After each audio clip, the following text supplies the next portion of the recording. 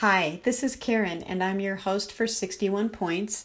In today's episode, I wanted to talk a little bit about things that you can do to keep your meditation practice alive and well as we move into the seasons of spring and summer.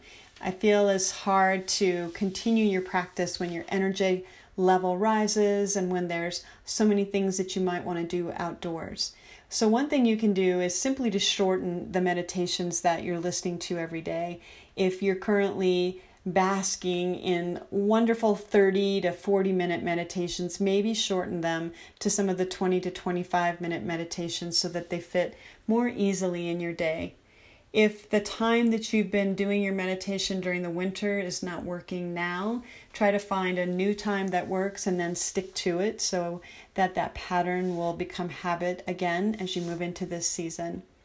You can also double up on the ability to walk outside in the beautiful outdoors with being able to meditate at the same time. You can do a walking meditation, and in doing that, simply let yourself stay present in the moment.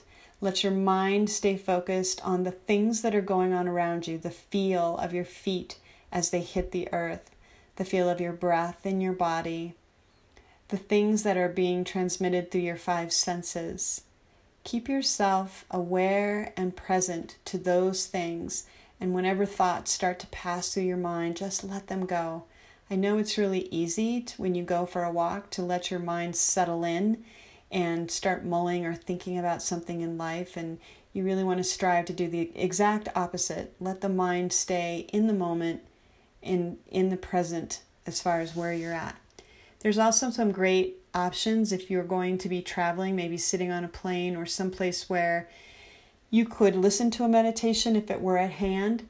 I just got an email today from Kamini Desai, and she has a new app out available on Google Play and the App Store called I Am Yoga Nidra. So that would be a great option. There's also Insight Timer. That's also a great set of meditations. There's not as many of them that are Yoga Nidra meditations specifically, but if you search by that, you will find some. And then I also have my website, Yoga on the Go, where you can subscribe to the Yoga Nidra Club and get 3 new meditations a month that you can also listen to.